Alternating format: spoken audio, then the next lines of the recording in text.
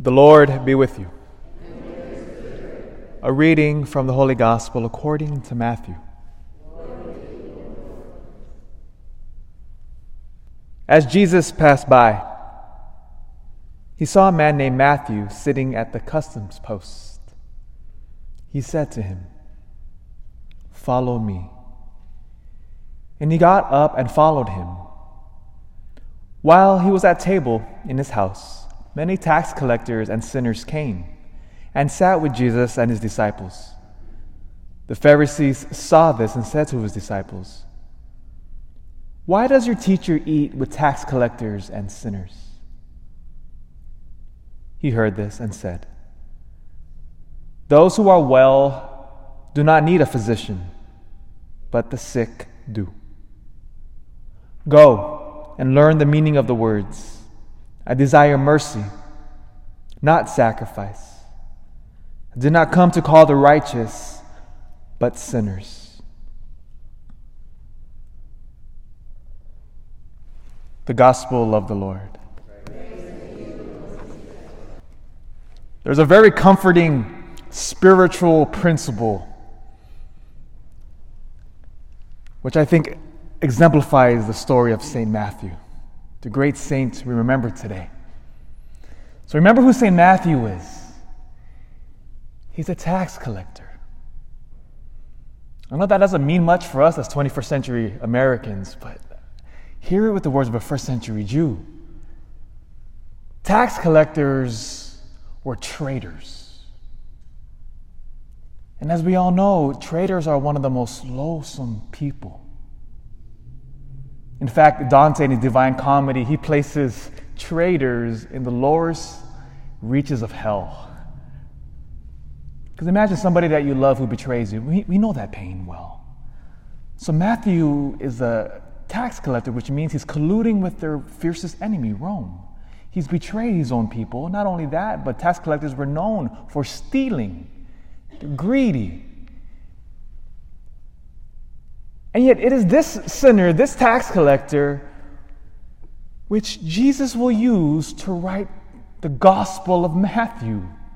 Him, with that moment where Jesus looks at him. Imagine this moment. It would have been a pivotal moment. Jesus, who comes to the custom post, Matthew, in the middle of his sin.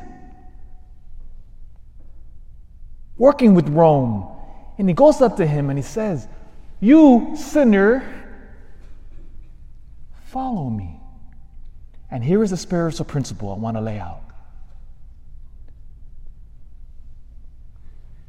God wants to use us. And he has factored in our stupidity. Hear that again. God wants to use every single one of us. Why? I don't know. God wants to use us for some reason to build up his kingdom. And he has factored in our mistakes for his greater glory. Because here is the rationale. Why call it a very comforting spiritual principle? Because every single one of us here has made mistakes in our lives. We've committed shameful things that we don't want to talk about.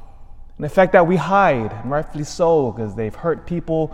We've made horrible decisions and with long-lasting consequences. We've made many, many mistakes.